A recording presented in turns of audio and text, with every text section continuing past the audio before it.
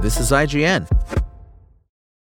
Another day is here, and you're ready for it. What to wear? Check. Breakfast, lunch, and dinner? Check. Planning for what's next and how to save for it? That's where Bank of America can help. For your financial to-dos, Bank of America has experts ready to help get you closer to your goals. Get started at one of our local financial centers or 24/7 in our mobile banking app. Find a location near you at bankofamerica.com/talktous. What would you like the power to do? Mobile banking requires downloading the app and is only available for select devices. Message and data rates may apply. Bank of America N.A., member FDIC.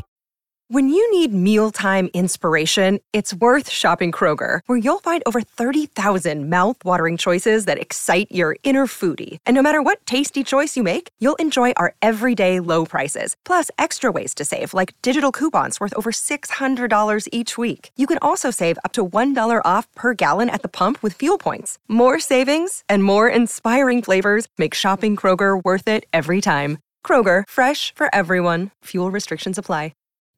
Joaquin Phoenix puts the complex into Napoleon complex. This is your IGN review of Napoleon by A.A. Dowd. Imagine how Napoleon Bonaparte would feel if he could somehow learn the definition of Napoleon complex.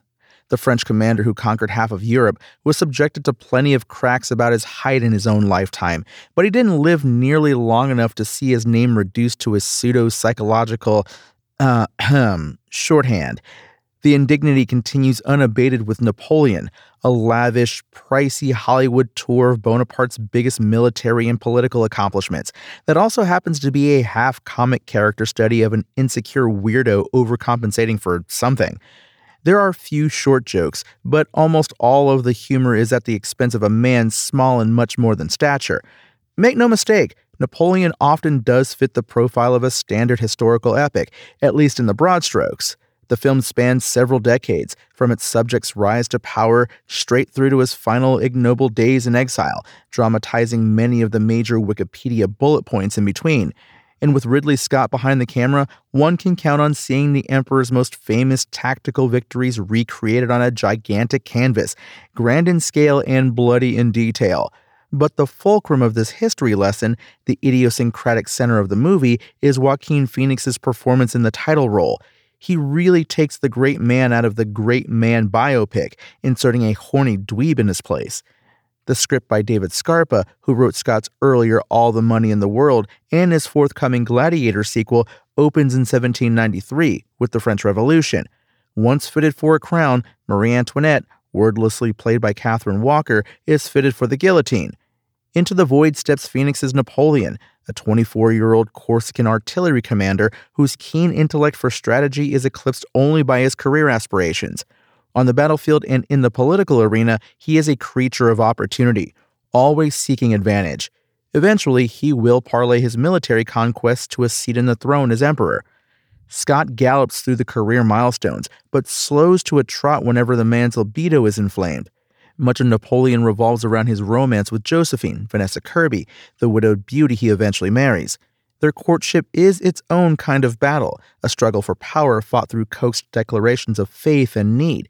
"You would be nothing without me," he makes her declare, right before Scott cuts to Josephine demanding the same words from him later.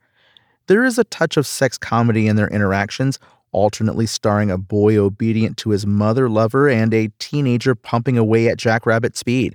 The movie frames much of the action through Napoleon's letters to Josephine, read in voiceover, which has the effect of linking all his choices to his feelings of ardor and jealousy, a reductive but dramatically persuasive reading.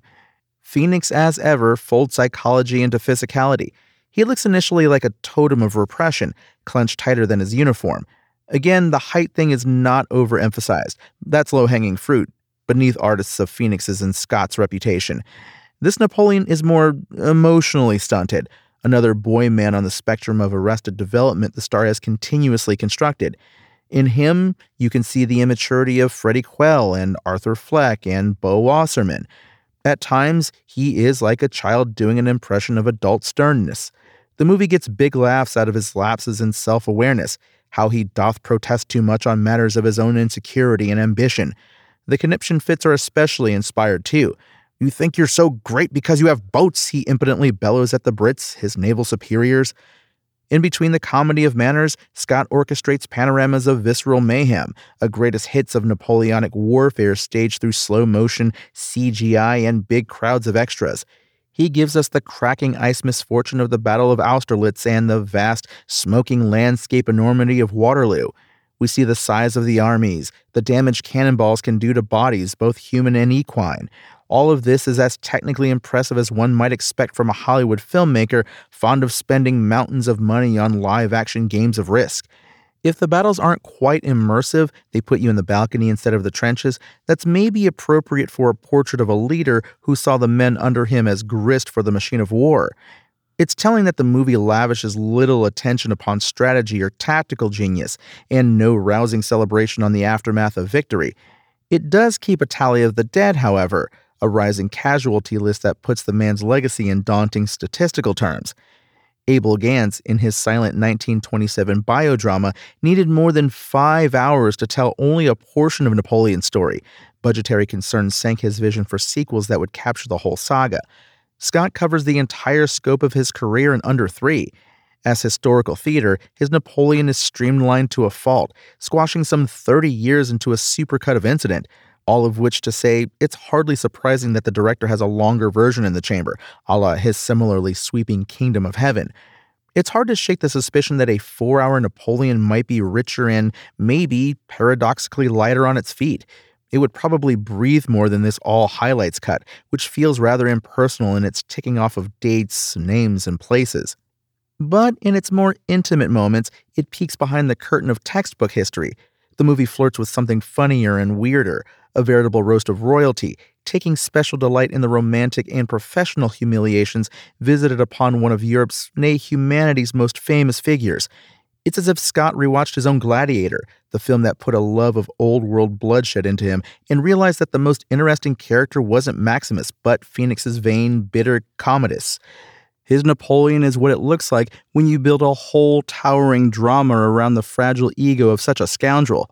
And in the disparity between Napoleon's impact and his inherent smallness, the movie gets at the complexes shaping today's halls of power.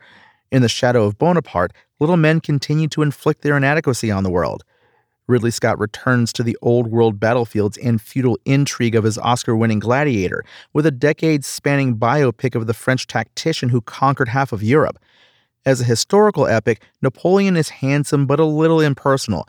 You can really feel the absence of texture lost in getting it down under 3 hours. But between the textbook bullet points, a very funny anti-great man biopic peeks through, thanks largely to Joaquin Phoenix's performance as a Bonaparte who's more boy than man. Napoleon's IGN score? 7. Thanks for listening to IGN. My name is Tony Jackson, and for the latest Napoleon updates, visit us at IGN.com. Spoken Layer. Want to learn how you can make smarter decisions with your money? Well, I've got the podcast for you. I'm Sean Piles, and I host NerdWallet's Smart Money Podcast. Our show features our team of nerds, personal finance experts in credit cards, banking, investing, and more. And they'll help you make the most of your money while cutting through the clutter and misinformation in today's world of personal finance. You'll get clarity on strategies to help you build your wealth, invest wisely, shop for financial products, and plan for major life events. Listen to NerdWallet's Smart Money Podcast wherever you get your podcasts.